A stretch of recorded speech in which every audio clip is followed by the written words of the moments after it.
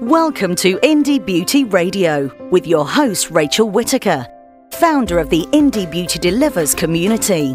Welcome to this week's edition of Indie Beauty TV, which is the 20th episode. Well, actually, Simon and I can call it the 21st because this is our second attempt at recording this session today.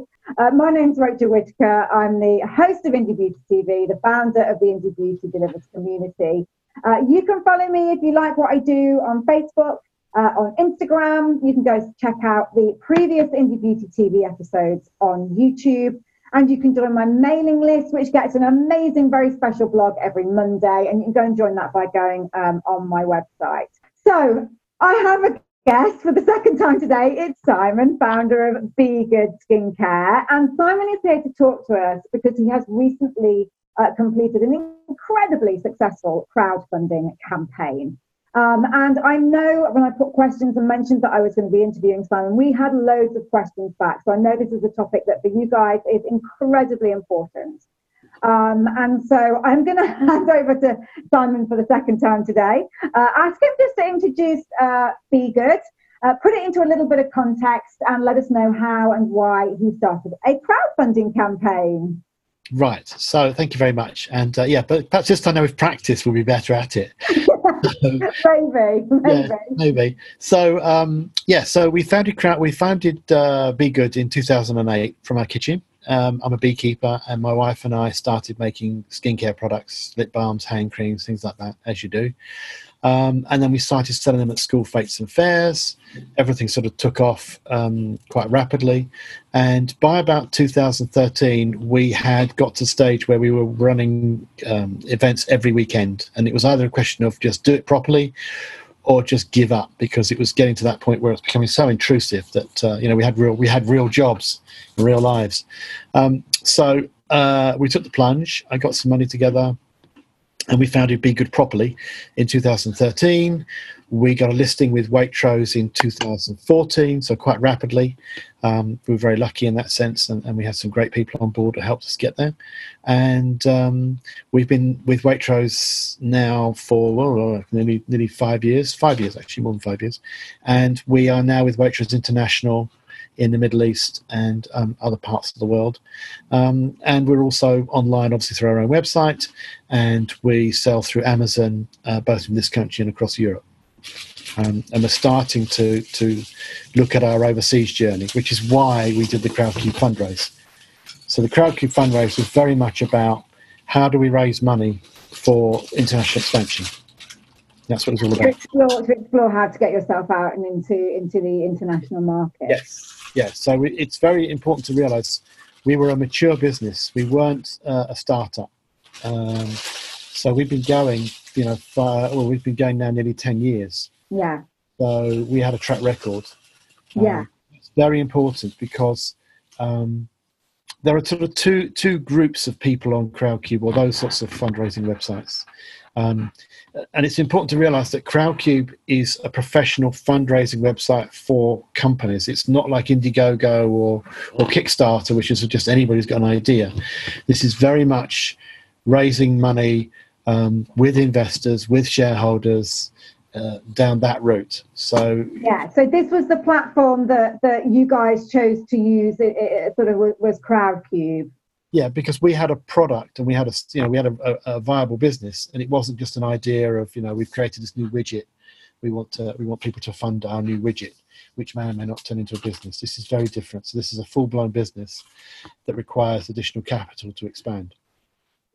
And so you go into a completely different mentality. So it's not for the faint-hearted, because you will spend months on this almost full-time. Forget your normal day-to-day business. Unless you've got somebody on to take that over for you, you can't do both. You really cannot do both at the same time. There's just too much on. Yeah, so it's like a full-time role. And when we were discussing this earlier, I think we were talking about trying to decide which platform to use for crowdfunding. Yeah. And you talked about the fact that you spoke to both Crowdcube and Seedrs. I can say it right this time. Seedrs. And you actually talk to them about what they could offer. So you made the decision on who to use based on talking to both of them and finding out how they would support you, how much they would charge. And you maybe played them off a little bit, we were saying, and got a good deal between the two. Absolutely. We played both off against each other because it became very apparent very quickly, you know, even the initial conversations, that they wanted us to be on their platform. And subsequently we found out it was because we were a mature business, it's because we were profitable, it's because we had a story to tell, and that's the most important thing. We had a story. And so it very quickly pivoted round. It wasn't, you know, us going, oh, please, can you list us? It was them going, we really want you to list on our platform. And so now we're going around and going, okay, what deal are you going to do us? And that's when you start to horse trading. You know, what are your charges? Because don't forget, they make money out of this system. So their whole existence is about raising funds that they can then claim commission on. Yeah. The more they raise, the more commission they get. But they're only willing to work with companies that they feel can go through to a conclusion. And when we sort of were talking in our failed attempt earlier on, you said that they were very interested in you because of three main reasons. And one was because you were established. You were through that phase of, are we going to make it? Are we not going to make it? Those first initial years. Yes, so they are typically looking for businesses who've been around for sort of 3, 4, 5 years and have got off that initial startup phase and are making money and have a presence. You know, so the nice thing about us, even though obviously we're raising money online, in theory anybody could go into a Waitrose store and they would see the product on the shelf and they would go, oh yeah, they're real, you know, and you could pick it up and you could buy it and you could take it home and try it. So that was very important in the sense that they didn't necessarily have to sort of you know, guess or make a big intellectual leap. It was just, well, I can go into a Waitrose and go and have a look at it and it's there. Okay, that's fine, tick, real business. Because don't forget, these are investors and they're looking for a return. So they're going to put some money into your business on the hope that they're going to get money out. Now, not everybody's like that, because some people, particularly in our line of business, you know, where we're very much about looking after the environment and things like that. Some people were just investing because we were nice people looking after the environment and looking after beekeepers and bees and things like that. But you can't go into a crowd fund raise with that sort of mentality. It has to be very, very, very business focused. You know, yeah, absolutely. You're raising money, you are going to take that person's £10 and turn it back into 20 or whatever it's going to be somewhere down the line. So you had kind of a little bit of power and a little bit of control over who you chose to work with from a platform point of view, because you ticked those sort of three boxes of you were established and past the startup phase, therefore proven to some extent. You're visible, people can go out and buy your products and see them. And I think also you were profitable, you're profitable. And you could prove that to Crowdcube or to whoever you used. And that's also obviously a really powerful reason for them to want to work with you as your crowdfunding partner. Yes, because don't forget, this Crowdcube thing isn't just based in the UK. In theory, they throw it up into the entire world, and it worked. Well, we got investors all over the place, but we'll talk about that later. So you've got to have that sort of universality of being attractive to your key audience. The other critical thing that most people don't realise is you have to have 40% of the funds, in effect, in the bank before you start. Because if you think that you can start on zero and people will just keep putting money in, think again, it's not going to work like that. You have to have 40% of the funds in your back pocket, as it were, from your existing investors, or possibly from your existing customer base, because you could potentially go to them in advance, although there are very strict rules about that, but you could do it. And then once you've got that money in a sort of separate bank account, you can start to feed it into the Crowdcube raise over the initial period, so that psychologically people think, wow, they're doing really well, I'll invest in that business. That's really important, because it's all about crowd mentality. It's something that you would never that you would never think of unless, and this is why it's so amazing to interview founders who've done things like this. That is something that you wouldn't think of. So what you're saying is that the crowd mentality of crowdfunding, which is why it's called that, means that people are, while excitement is really out there and it's really happening, people are much more likely to invest their money because they see other people investing their money. So you get that momentum. Absolutely. People want to invest. 100k, you need about 40k ready to initially feed in to get that momentum going. Yeah, it's a bit like pushing a flywheel, turning a flywheel or pushing a snowball. You've got to basically make it start to roll itself. Yeah. And start by feeding that money in, and then people go, wow, they're doing really well.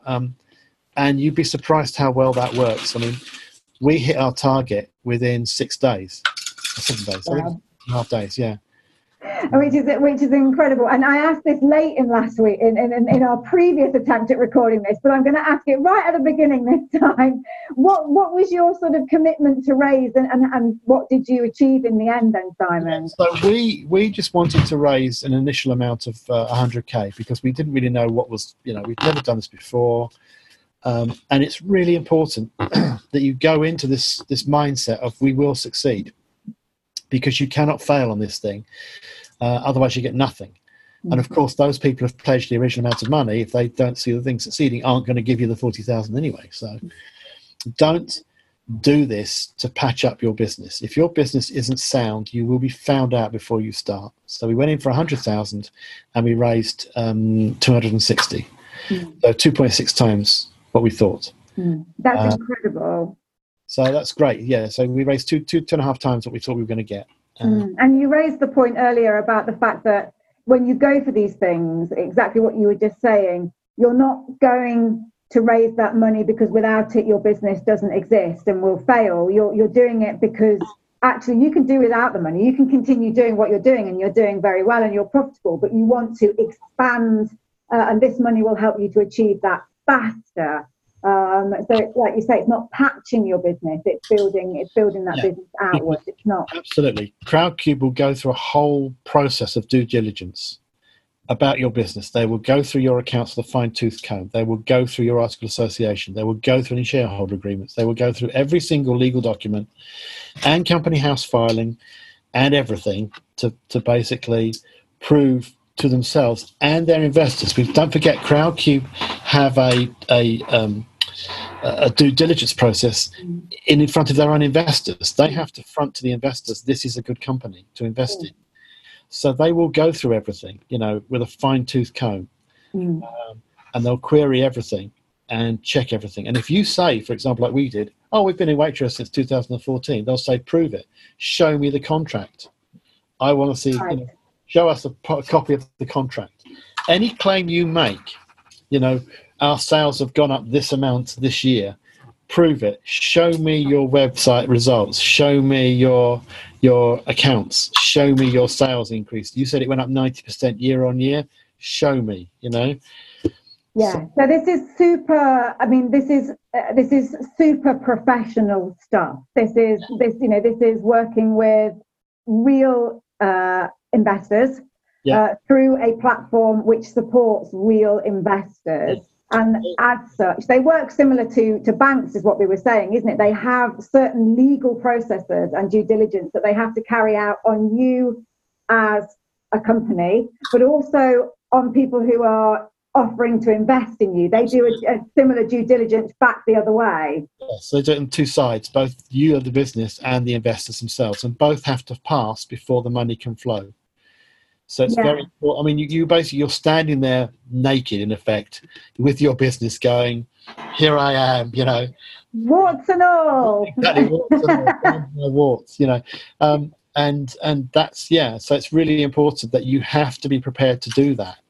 Yeah. So we spent the best part of 6 months in preparation before we got anywhere near doing this, because we had to make sure that all the company's house filings were correct. We had to make sure that the accounts were up to date.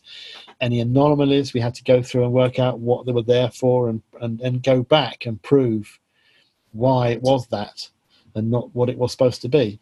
And that's an interesting point, because I think you kind of think, we're going to do a sort of a crowdfunding campaign. But what we're saying is actually your crowdfunding campaign doesn't start with the day that you kind of put it out there that you're crowdfunding. You need to kind of reverse engineer that at least 6 months back. Firstly, to find the platform that you want to use, Secondly, to do all their due diligence. Yes. And for a third reason, to prepare your own sort of marketing as far as how you're going to get that crowdfunding out there as well. Yeah, when we spent an enormous amount of effort on the marketing, and there were different groups. So we marketed to our existing customer base, and we marketed to our existing email base, which of course is not the same thing. There are people on the email base who have already bought, and they're just interested in you because you're beekeepers or whatever it might be. So those two segments.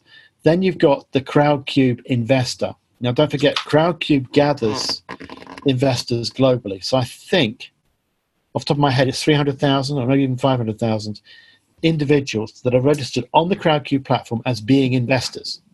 So you need to produce a pitch for those people that Crowdcube will do on your behalf. You've also got to then pitch to the social media audience, which may never have heard of you before. And then you've got to pitch to the people coming, just tripping over you, as it were, through Crowdcube that may or may not want to put money into you. So you've got to segment your audience and come up with a different, not the different messages, but appropriate messages used appropriately for those groups. And some maybe international even, so it'll be a slightly different spin. You also need to make sure that every second day you have, in that 30-day period, every second day you've got something to say, something positive that you've lined up before. So we crossed over our year end. So we basically said, we've done this much over this year than we did over last year. And Crowdcube go prove it. So you've got to put all the stuff online and actually show. And if any statement you make on that platform during that process has to be proved, and you've got to back the evidence up. So Crowdcube will ask you to see whatever it is, your sales figures, before they'll make that marketing statement live, or that little thing, and that's on their platform. So you're marketing now on the Crowdcube platform to people who have already invested, because some people will come online and just put the money in, and you'll be marketing to people who are followers, and those are people who are sort of interested in what you're doing but are not prepared to put the money in just yet. They're the ones that sort of, your warm leads in effect. So we had about 800 of those. Okay. And we crowdfunding your campaign typically runs for 30 days. You go live on day one, and then you have 30 days on that platform. And so that's the intense marketing period. And I think what you were saying is you spent a lot of time before that saying, okay, we've got this 30-day window plus a little bit either side, and we need to be putting out marketing content with a positive message every 2 days throughout that period. And that was planned before you even launched. You knew what was going out on what date before you even started, and that was going out internally within the Crowdcube kind of marketing process, but also going out within your own email marketing group and your own social media channels. Yes, absolutely. But obviously what you have to do is, as circumstances change, you then might put in a different spin because something came in, so we won an award. So that came in, at that particular time and knocked out the previous message that was planned, or, we went over a month end. And so on that month, we were actually 90% up on the previous, on the same month the previous year. So we made a thing about that. So it's not completely rigid, but you have to have something to say. Yeah, you need to be focused and pre-planned, but then you need to be able to add in the excitement that happens as a result of things that are happening live during that crowdfunding time. Exactly, and that's what you were particularly good at, that I could see. I mean, I saw you doing a lot on LinkedIn where there were obvious updates which were entirely live. It was about the success of how quickly you'd raised money. It was about the fact that you'd raised what you wanted. So now these were the other goals that you were going for. And there was always this excitement and this momentum, and you always knew something was happening with you. You never let it go quiet, basically. Yeah, it is. This is why it's a full-time campaign, because you can't, I was up at 3 a.m. Just answering, because don't forget, it's a two-way street.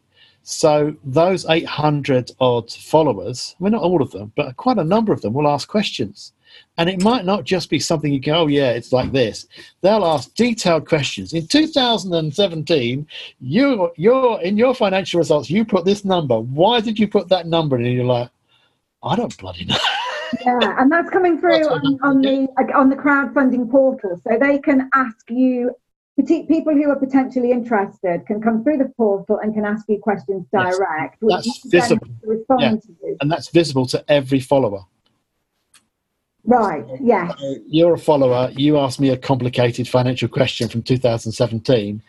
That question appears in the sort of flow of questions that everybody can see, and they get notified that there's a new question, right? So now 800 people are going, oh, yeah, I wonder what he did in 2017. Yeah, I would ask that as well. Yeah. So you better be bloody sure that you can actually answer those questions and have everybody lined up so you can go back to your accountant and go, do not go on holiday. Yeah, it's kind of like a bit of a Dragon's Den thing, isn't it? In that you have to be prepared to answer some very, they could be really serious accounts questions. But like you say, you need your accountant to produce those answers for you because it's not something that's your cup of tea, really. Yeah. And I guess the speed, you need to be on it because you need to be looking like you're answering those questions quickly, and that you're not digging around in the background trying to find information, or you're not bothering to answer. Yeah, and that can be a global audience. So of course their time zone is different from yours. So you just got to be on it all the time. Hence the 3 a.m. Yeah, I mean, it was a complete grind. You know, it was just by the end of the 30 days, I just wanted to lie down in the dark room for a week. But yeah, which is what I did after our first video failed. I curled up under my desk and shed a few tears. But that's very, that's really, really interesting. And a lot of the questions that we got in around this topic were on the marketing side of things. So let's just look at that in a little bit more detail. So within the crowdfunding platform, people can come on and they can read your blurb. And they can just hit the button that allows them to pledge something, or they can hit a button which says, I think I might be interested in this. Yeah. So you're then able, and all that data is stored by Crowdcube, and you can then design sort of information and content that can go to both of those groups. Yes. Presented in a slightly different manner internally within Crowdcube. Yeah, but it's got to be pre-vetted by Crowdcube. So don't expect it to go out immediately because Crowdcube will need to check. So if you make a claim in any of those emails, you've got to prove it. So you've got to be prepared to write emails potentially that you don't have to prove. Yeah. Or you've already got your proof built into the email, see this web page, see that thing there, so because otherwise that creates another delay of maybe 24 hours while Crowdcube are basically validating what you've just said. Yeah, okay. And one of the things that came through was that obviously just because, so you've got this group of people who are thinking about it, so you're delivering great positive messages and you're persuading them there. And then you've got this other group who said, actually, I'm going to pledge. But you raised a really good point earlier, and you said that at that point, they've said they'll pledge, but the money isn't collected from them until the end of the 30 days. Yes. So there's still a chance for them to not pledge, but there's also a chance for them to put in more money. So that marketing to that little segment within Crowdcube is really important. Yes, so we had quite a few investors who put in 2 or 3 times their original amount. So they might have started in putting £100, and they put another £100, and they went, I'll put another £100 in. I had people going, well, I put my money in, and I've just persuaded my sister. She's going to put some money in too. Or my friend's going to put some money in because we like what you're doing. And I've been talking to my group in the WI, and we're all, it would all be that. Yeah. So the critical thing is you've also got to have a video. Don't forget that one of the big selling points on the Crowdcube page is your video, and that's essential. And every brand on there has to have one. Absolutely, it is absolutely critical. I don't think you can actually go on the Crowdcube platform without one. I don't think. But anyway, yeah, you've got to have a video, and that video needs to be produced by people who know what they're doing. Because this is not an average sort of, look at me, I'm a beekeeper video, or look at how much money we're making video. This is give me your money video. It's almost like, back in the day, Bob Geldof going, "Give me Yeah. your money." You know, it's a bit like that. So we were talking to Crowdcube, and they recommended a list of video producers. We went with one that had apparently raised something like 20 million in Crowdcube funds over quite a period of years, and those three guys knew exactly what they were doing. You know, so we felt. They know the formula. They know the formula that works for Yeah, these. they wrote the script. They literally wrote the script for us. So we went through 2 or 3 iterations of the script where we inserted in all of our credibility and our beekeeping stats and all this sort of stuff and the company stats. And they wrote the script for us where we would insert, you know, we did this in this year and we did that in that year and this we're profitable this way. Good fact, yes. Which they then put into little animations and they overlaid on top of the videos. So, you know, they videoed us in the apiary with the bees and everything else like that. It was great with the bee suits and everything. But underneath it was a hard set of numbers. And in fact, they were very professional. They turned up with a teleprompter. So when I was looking at the camera, underneath the camera was a screen with my own words, and I could just read my own words. I'd have been like, oh, thank God for that. That makes it a lot easier. Yeah, so the video is very important. But the other critical thing is we then went back to them, the video people afterwards, and they re-edited the video so we could then use it on our corporate website as a standard corporate video. You know, because it was a lovely, well-produced 4K video that we'd spent a lot of money on, so why not repurpose it and take that content and reuse it elsewhere? So we took out, you know, more of the sort of more, I don't know, the more detailed stuff and just made a standard, they edited out of it a standard corporate video. Yeah, which is brilliant, because it just means that any money that you're investing yourself in the campaign, you're able to reuse and repurpose that as well. Yeah, because don't forget, you've got to have a budget before you even start this process. And we had a budget of around about 15,000. Right. Okay.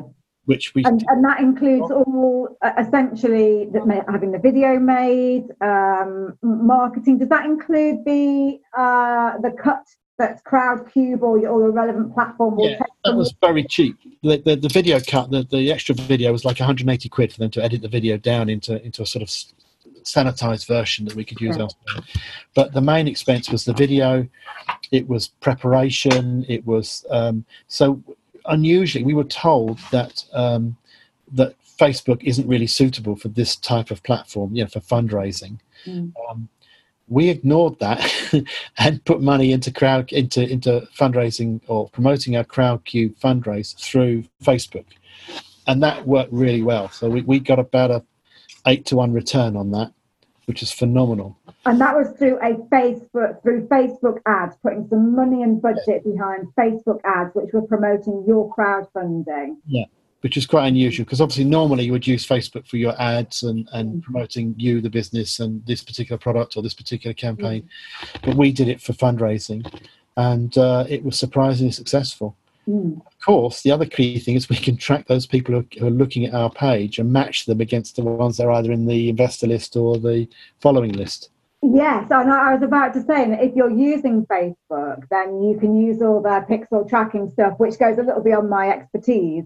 But it does mean that you can look at who's doing what and potentially retarget them and contact them and things. So that's interesting, and it's also just really interesting to know that be able to track and say Facebook generated this much of a return and got us this much worth of investment. I think the only reason we got that, I think, was because we had an interesting story to tell, which comes back to you've got to be different. Yeah. Why should I give you my £100? What's different? Because these people will go onto Crowdcube and they may look at half a dozen different videos or half a dozen different pitches for half a dozen different businesses. What makes you stand out amongst all the breweries and the computer people and people doing this, that, and the other? What makes you stand out? Why should I give you my £100? Either I'm giving you £100 because I like you, and I think you're doing really good stuff with bees, or I'm going to give you my £100 because you're going to give me an investment back, or both. Hopefully both. Yeah, there's like two different motivations, isn't there? Or three. There's either you're going to make me some money, and I think you're going to make me some money. I really support and ethically agree with what you do as a business. And then there's the people who respond to both of those. Yes. And I guess part of that, we were talking about that 6 months sort of lead time up to that launch, and the preparation, the huge amounts of preparation that you went through to get to that point. And I mean, we listed, I think you listed 1, 2, 3, 4, 5, 6 different things earlier. And I think the first one that you mentioned was the fact that you need to have your story. You need to really know, what makes you different, and how to tell that story. Yes, that's really important. And of course, we had it backed up with the fact that we've got 5 years worth of blogs and videos and press and all that sort of stuff. And the other thing is, you've got to get if you do have a PR team, get them on board very early on so they know what's going on and how to then push what you're doing. Mm-hmm. And that's really interesting, because one of the things that you say is good about where you were when you went crowdfunding was this fact that you were established, that there was a period of time that you'd been out there and you'd gone through that startup phase, so that you were a good bet for people when it came to investing. But also, as part of those years that you've built your business, there's so much information out there about you and that you've generated through your amazing blogs. And you've always been a really visible sort of founder, Simon. You're always there. We know, we've all seen you in your bee kits, and you regularly blog, and you're always putting out interesting content, useful content, and story-led content. And that's incredibly useful when you come to crowdfunding, because people obviously go and look at you, they go and research you. If they're interested in investing, they go and have a look at what you've done and where you've been and the type of content that you've created.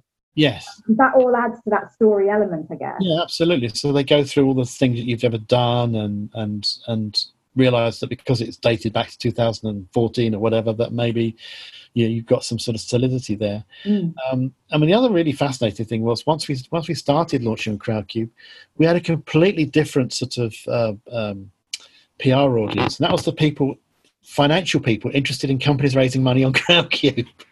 Because we were raising money on Crowdcube, we had a whole different audience of people coming to us going, oh, here's a company raising money on Crowdcube and they're beekeepers. Well, that's kind of interesting. So we had the beekeeping group looking at us raising money as beekeepers, and the financial group going, oh, there's people raising money on Crowdcube. And I guess maybe investors who are looking to get involved in the beauty industry as well. So you kind of reach a whole, lots of different audiences, I guess. Yeah, I mean, one of my directors is quite a force in the payments industry.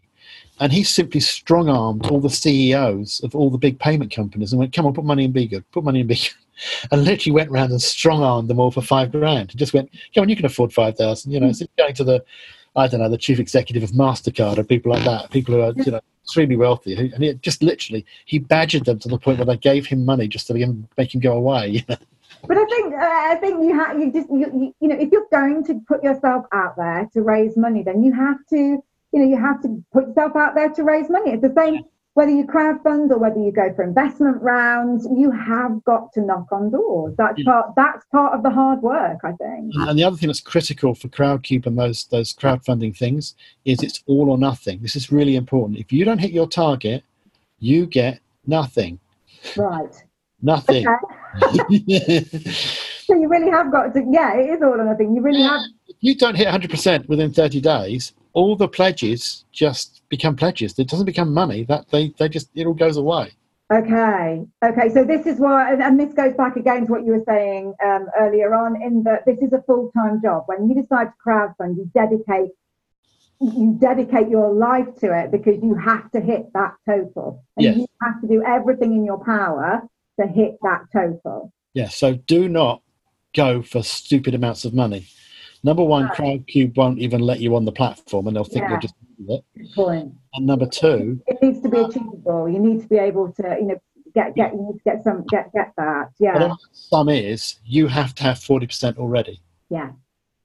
So the bigger you go for, momentum, the more 40% you have to have. So if you think you're going to raise, £1 million, good luck, but you're going to need 400,000 to start with. So it's very much like that definitely makes it. Yeah. Don't forget, we talked about this. It's very important. Again, these are pledges. They're not real cash until the end of the scheme. So you have to support your pledges all the way through the process until they actually give you their money. Yeah. Okay, and that is really important, because there's no reason for them to give you their cash if you sort of stop being nice to them midway through because you think you've got their money. No, you haven't. You only get their money at the end of the process. And don't forget, those individual investors have to pass the KYC, the Know Your Customer rules, the financial rules and regulations around investment. Yeah, so this is the due diligence that the Crowdcube or crowdfunding platform will do that protects you, as in it will only take money from genuine investors who pass certain tests in line with bank legislations and laws. Yes, so large amounts of money coming from Colombia will probably be rather frowned upon. Yes, that's a good point.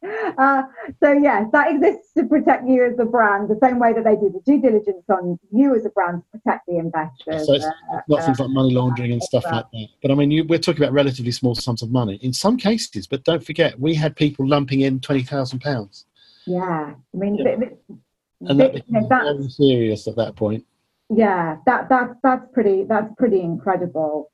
So having your story and visibly having told your story for a time and to know your story really well is part of that preparation. You mentioned it earlier. You've got to have your accounts, your finances, your legals, your documentations, your affiliations, anything like that. You need to have that absolutely checked and available to hand over for the due diligence. And also tell your retailers what you're doing. Oh, okay. Because they can help you raise money. So if you could get a promotion going with your retailers at the same time you're doing crowdfunding, even better, because then there's more and more, reach. More and more. Yeah. Oh, that's interesting. Yeah, we didn't mention that earlier. Whoa, we're on a real roll now. And let me just think where we were going, where we want to go next.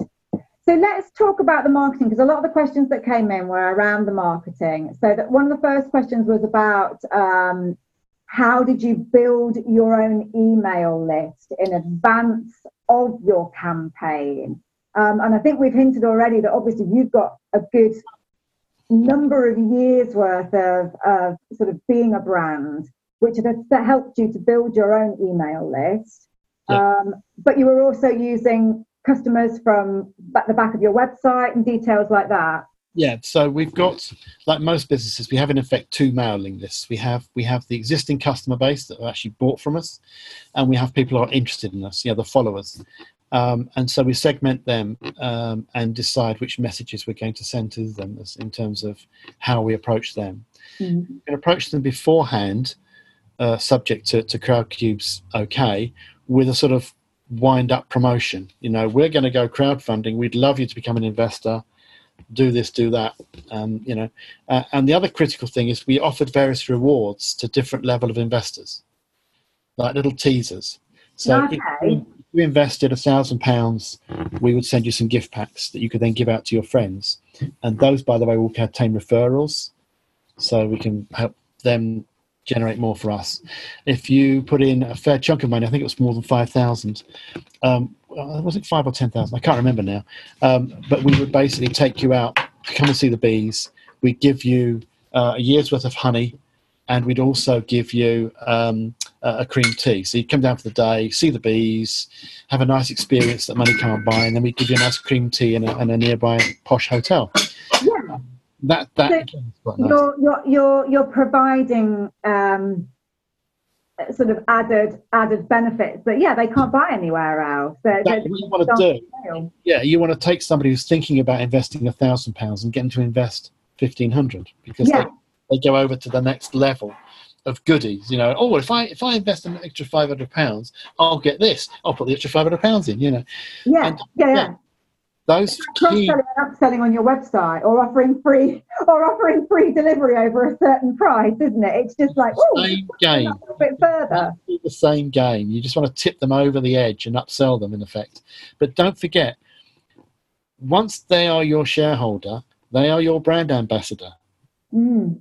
So if you've got somebody willing to spend £5,000 in investing in your business, you hang on to those people with both hands, and you be very, very nice to them, because I bet you they will know lots of other people who've got £5,000 to invest. Absolutely, yeah. So the next time you go to Crowdcube, or the next time you want to do a fundraise, that £5,000 start networking all over the all over the place to get more money. So absolutely. And I guess Crowdcube or the relevant platforms will always retain data on your crowdfund. So should you decide to do a second round of crowdfunding at a later date and you return to the same platform, the interest that was there originally in you is still stored there. So you can begin to network back into that. Plus you've got your new however many investors who by that time will have seen returns on their investment and see how much more business how much your business has grown, and they will be shouting to their friends about they're doing it again, they're raising again, you can get in now. Yes, because we've now got 800 followers and a group of around 480 actual investors. So I've now got 480 new brand ambassadors that want to promote my business for their own selfish reasons, because if they promote my business, they get a dividend. And they are global. They are everywhere. I've got investors in Peru, Japan, the Philippines, Indonesia, Canada, all over the world. And I can reach out and touch those people. So if at some bizarre reason I wake up in the middle of the night going, let's go and take Be Good into Peru, I can mail my Peru contacts and go, what's the Peruvian market for bee-based skincare? And, they'll tell me. Then they'll say, well, Simon, it's actually, don't bother, or, it's really hot. You should sell your product over here.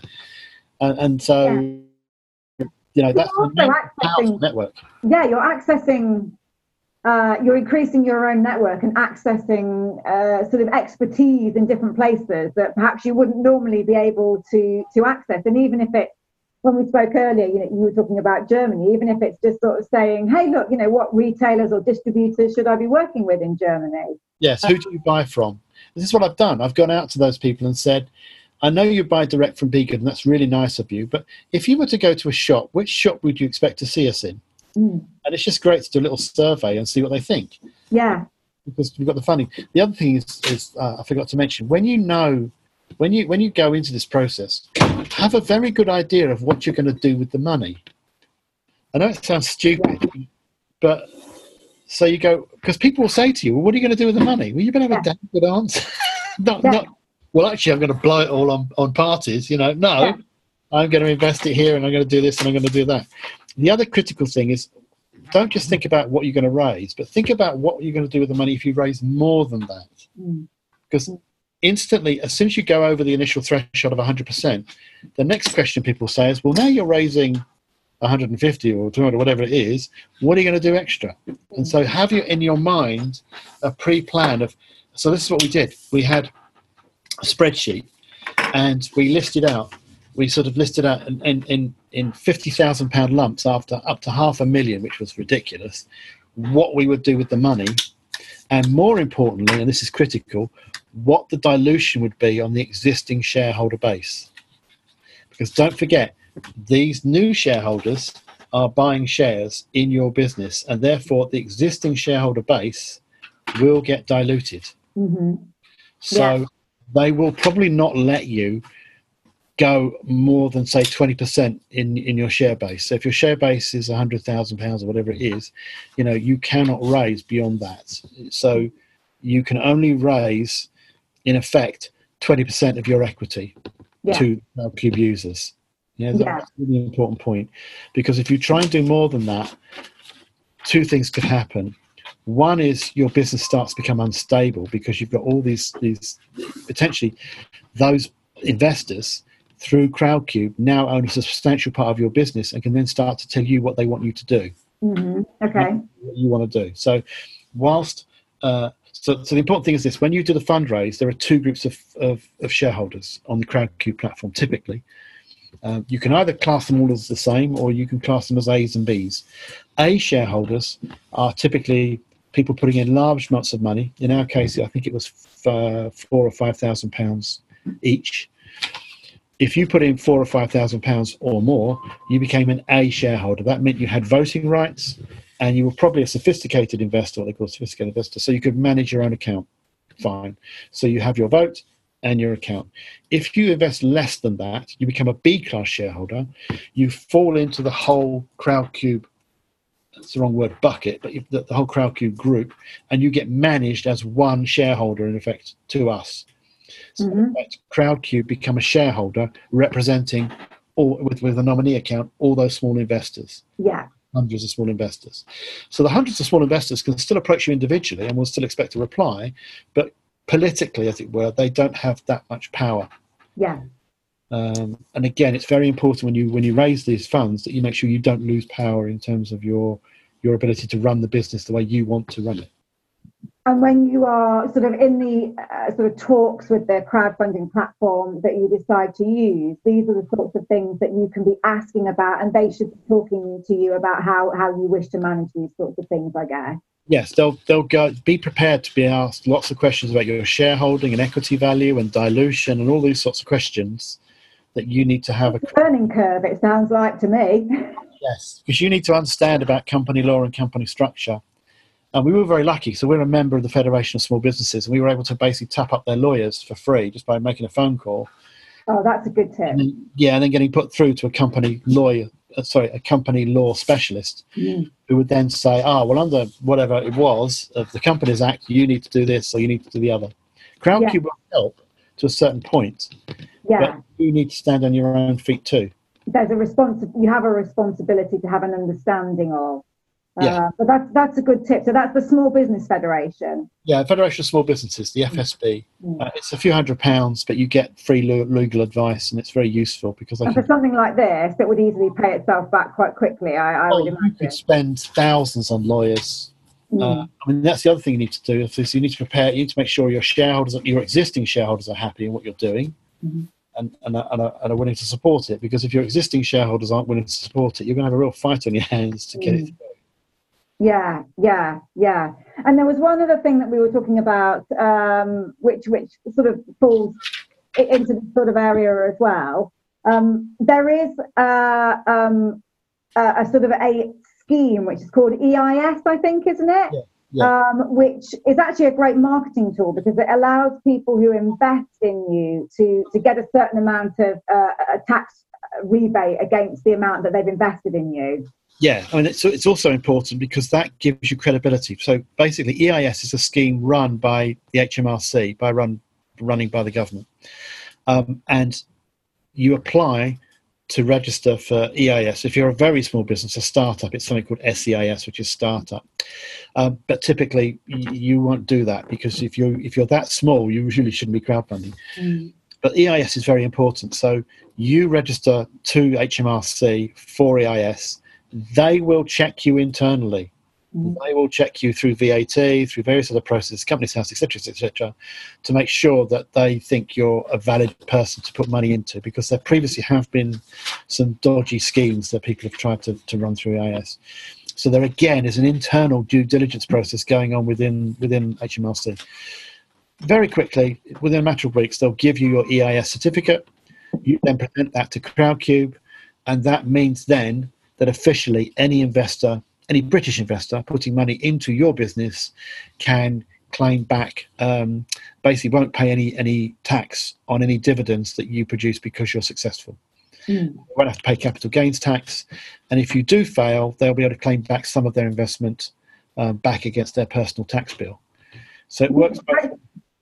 I would say it's like a double whammy, because the fact that you have registered with the EIS scheme means that the HMRC have vetted you, which means that you are worth putting forward for the scheme. So you get that kind of benefit that you can use to kind of market it as a marketing deploy in there. But also you are able to give certain guarantees through EIS to investors, which again makes an investment much more attractive. Yeah, most serious investors are not going to touch you if you're not EIS. That's simply why would I bother? Because I've got no protection. No protection. And I've got to pay tax on dividends. So, what on earth why would I do that, Yeah, so it's a part of the essential pre-planning 6 months kit then, Simon, isn't it? Yes. That's got to be part of what you're doing. Yeah, absolutely. And all your marketing and gear, all your business has to be clean in terms of your shareholding base and all that sort of stuff. It's very easy over time in the initial years to sort of forget about those sorts of things. And then they come back and bite you on the bum when you go back for due diligence, and they go, "What about this?" And you have to sort all that out before you could even present yourself on Crowdcube. Yeah. There's a lot of planning and sort of thought that's gone into it. But I think it shows that with that thought and planning, you can have the sort of successes that you've had. Yeah. So we use email marketing. We've used the email marketing and updates that are available within the Crowdcube platform. We've used our own email marketing, and I think you also use LinkedIn. Yeah. You do Facebook advertising and also Facebook on your page. Yeah. So LinkedIn was very much about the business. What is the business doing? Facebook is very much about come and invest in the bees. So they're very different audiences. Also, because we hit our initial target in 7 days, that itself became a story. Yeah. Look how successful we are. We've raised our money in 7 days. So which was the story which I got hold, which made me recognise you were doing it. It was actually that it was a post that I saw which said you'd hit it within the 6 days, and I was like, oh, I didn't realise, and I was like, wow. Yeah. And that was on LinkedIn that I spotted that. Yeah, so we basically posted almost every day because it was hitting at such a rate. It was going up at such a rate. It was like first day, I can't remember what it was now, 60%. Second day, 70%. Day 4, 85%. And there are peaks and troughs depending on the days of the week as well. That's the other interesting thing. You see investments coming in at weekends and sometimes on weekdays. Again, public holidays, things like that. So you do see things in a strange way. But as soon as you hit that target, you've succeeded because you're going to get that money, hopefully. But also, it's another means of using marketing to say, look how successful we are. Wow, we've raised this in a week, and we've got another 3 weeks to go. Yeah. Then it just becomes a moment of how hard can we push this? How much money do you think we're actually going to end up with? Yeah. And it is about being, it is about being visible, isn't it, Simon? And you are a brand who is very visible. We've said that, but it's about responding. About that. Yeah, the other thing is you've got to reply to every single message that comes in from every single platform. Yeah. So you get message from LinkedIn, from Facebook, from Instagram, emails, customers, through the Crowdcube site, and you've got to respond to all of these within hours. Yeah. To happy. It is not for the faint-hearted. This is. I mean, and we said this, didn't we? This is a real sort of very professional and a very considered decision. If you're going to go crowdfunding and you want to make this a success, and you have to because you've got to hit your target to get anything back, you really have to go in. It's all or nothing. It's all guns blazing, and it really is. It's going to be a good 9 months. Sort of 9 months or sort of your life, really, I guess. And the other thing that's really important is don't forget, this makes you professional business. You may not have been professional business to start with. By the time you've gone through all this due diligence, you will be professional. You'll be knocked into shape whether you like it or not, and you come out the other side as a professional business with a proper article associations and proper shareholders and proper meetings and board meetings that have to be, minuted. And you've got to produce shareholder reports. We're going to do it every quarter, and that's ongoing. And that will carry on. So we are suddenly now a proper business, and we're even more of a proper business because we now have the shareholder base of an extra 500 users, 500 shareholders that want to know what we're doing. In the past, you're accountable to them, aren't you? So there's all sorts of things. Most small companies might have half a dozen shareholders. Suddenly you've gone from half a dozen to 500, and that's a different ball game because any of them can ask a relevant question at any time and will expect an answer. Yeah, but they won't all do that. The whole point is you manage that process by, again, managing your messaging so that you message out to this special group of users who are your investors. Look how well we're doing, and they get stuff that the rest of the general public doesn't see. Yes. Yes. So once they've invested, they're constantly kept up to date with your successes and what you're doing and your plans for this market. Oh, by the way, we're attending this trade show in America or Germany or wherever. Yeah. Yes, if you're in there. Now, that's not sort of general message you give to the public, but it's something your shareholders want to know about. Because don't forget, they are networked. Yeah, I was going to say, and that goes back to that brand advocate point, doesn't it? In that if they continually see how well you're doing, they are talking to their own networks, who are normally made up of a similar type of person to them. And the next time that you do some fundraising or crowdfunding, they're talking to their friends about coming in as well, and they want to do the same action that they've had. Into multiple individual investor networks who themselves network to other investors. Yeah, so that's a really interesting point that you've got the so actually when you do something like crowdfunding, it actually never stops, in that you've got your planning, you've got your campaign, and then even when you seal the deal and you get all the money in, your marketing continues to those shareholders all the time, ready for the next time that you do crowdfunding. So it puts you into just a whole different league. Yeah, they are now your best friends. Yeah. Because they want you to be. If you ask them for a little bit of help, they'll give it to you. Why would they? Yeah. And there's all sorts of skills, I guess, that they can have also, which is, you're just widening that network, which we were. Yeah, so you go out to all the ones in Germany and go, we'd like to have a presence in Germany. Who would you suggest we talk to? Yeah, it's fascinating, but it is. Yeah, it's not just a commitment for that time. It's actually a complete change of the way that you run your business.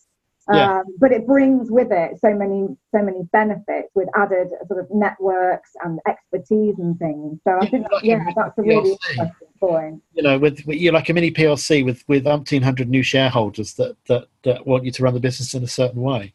Yeah, I'm quite excited by it. Obviously, I will never do anything like this. I have no need to, but it's quite exciting. I'm like, oh, there is an excitement sort of in that, and what you can then go on and do with the money.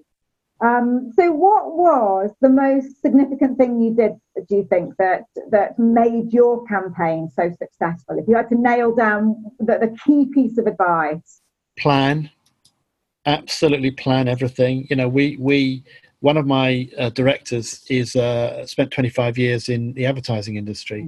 Mm-hmm. He helped me write copy that just sold. There's a special sauce that people have where they can write something that makes people really keen on something. And so he wrote all our headlines he wrote about 20 headlines in advance. Yeah. Then filled in the text and added bits and pieces, and then got the pictures ready and everything else like that. So, that was really important. And the other thing is you've just got to dedicate yourself to it, because you will not be able to run the business and do this at the same time. Yeah. You've got to have the bandwidth to say to somebody else, right, you just run the things day to day. Yeah. Focus on this, because it would be 12 hours a day of answering queries of this, that, and the other. Yeah. Things get fired at you constantly, and you've got to respond with whatever intelligent answer you can think of. Yeah, so it's just it's very intense, which is made slightly easier if you are very well prepared and you've got your content marketing plan sort of pre-written and you know what you're doing, but you're ready to jump in with all those big wins just to keep the momentum and the excitement coming through. Yeah, it was really nice because, within the first week we knew we'd hit our target, so there's a big sort of sense of relief. And then it's of how hard can we push this? Yeah, and then it's just like, well, let's just go for broke now, because we know we've done it, so let's just go for broke. Target, let's just keep pushing and see what happens. Let's just be more outrageous and let's see what comes out of it. Yeah, which was considerably more on your side. 2.5 times what we thought. Yeah, exactly. What was your biggest surprise while you did the crowdfunding? What had you not expected that suddenly started happening? Global reach, just the fact that there were these people coming from all over the world. And the other important thing is then that there's people coming in who are investing for their own reasons. And that, for example, we've had distributors investing in our business going, I've invested, whatever it was, £500, I can't remember what it was now, in your business. I'd like to be your distributor in Indonesia. Or I'd like to be your distributor in Nepal. I'd like to be your distributor here, there, or whatever. I have one guy. I've just invested some money into you. Will you use me for your social media? Well, thank you, but no. Okay. The guy who's a distributor in Indonesia really is a distributor in Indonesia. That's one way of trying to get new business. Interesting, because he just came back and said, right, I've invested in your business. I think your brand will do really well in Indonesia. Come and talk to me. So now we're talking to him about potentially distributing in Indonesia and all the processes we'd have to go through, which is great, but completely out of left field. And not something that you'd. I don't think anybody would anticipate that that's the sort of thing that would be happening through it. The other thing I think that's really interesting. A couple of weeks ago, we did the Make It British Live show. So we had a little booth at the Make It British Live show because we're obviously a British brand, and we had 3 or 4 people coming up to us going, "I've invested in you," and it was really nice. It was lovely. It was like, "I've invested in you," and there you are. Sort of they shook my hand and we had a chat and a cup of tea, and it was lovely. It was like that. Yeah. How nice to be able to, because sometimes it can be a bit faceless, I guess. So that is really, really nice to be able to meet some of the people who have faith in you. So that is really, really interesting. Yeah. Yeah. That's really, really interesting. Right. So have we covered everything that we covered earlier? What was your last point when we did the recording that we lost? Because it was brilliant. I think the last point was the fact that you don't get the money to the end. You've got to push all the way through. Even when you get to the end, not everybody will pass due diligence. Oh, yes, that was it. So we've got about £500 that we won't get because these people couldn't pass the anti-money laundering rules and regulations. Yes. Oh, and I remember something else we talked about as well. You pointed out that you also don't get all of the money you raise because some of that money goes to pay the Crowdcube or the crowdfunding platform for hosting you. Yeah. Some of it goes on your marketing budget, on your video, that kind of thing. Yeah, so, be prepared to lose 10%-ish, maybe more, to the platform in terms of commission. Mm-hmm. So, whatever you raise is not what you get. Mm-hmm. So just be aware that when you do your planning, obviously you've negotiated up front what the deal is, and you've signed on a dotted line with Crowdcube or Cedars or whoever. And we thought we drove quite a hard bargain. We were quite lucky because they wanted us. So it was us then going back to them and going, well, if you really want us, this is the sort of deal we want. Mm. We want 0 commission on the first X, and then we'll pay some commission on the rest. Mm-hmm. Mm-hmm. Because they didn't, it was quite funny because they didn't, I don't think they realised just how much money we'd raised ahead of schedule. Mm. I'll let you into a little secret. We'd actually raised almost all the 100,000 before we'd even started. Yeah. So that's good because the result of that hard work you did in that planning phase resulted in 2.5 times what you'd asked for. So yes, it was really nice. My directors just went out and banged the drum. Yeah. On their own contacts and just went around all their friends that are very high wealthy individuals, just going, come on, give us $5,000, give us $10,000. Yeah. If you can afford it, why don't you invest in this business? And people were just going, oh, all right, go away. Okay, here's your $5,000. Yeah, it's about getting out there, isn't it? It is about getting out there. It is about getting out there. But I think it is key to remember that some of that money is siphoned off into some of the other pots. So the actual end result is less. Yeah. Because you have to pay. Know that before you as you sign the contract, with the platform, I'm going to raise this, and if I raise this, you're going to have that, and I'll have this, and and so yeah. But as I say, make sure you know what you're going to do with the money beforehand. Yeah. Oh, that's brilliant.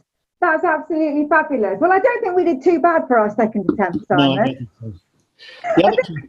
Go on. I think we still covered everything. Yeah, I think so. And you can ask me any other questions, I'll respond. I think from memory we've managed to cover it, and we've certainly answered everybody's questions. So I think that's what's most important. Yeah. So thank you very much for giving up even more of your time due to the technical difficulties.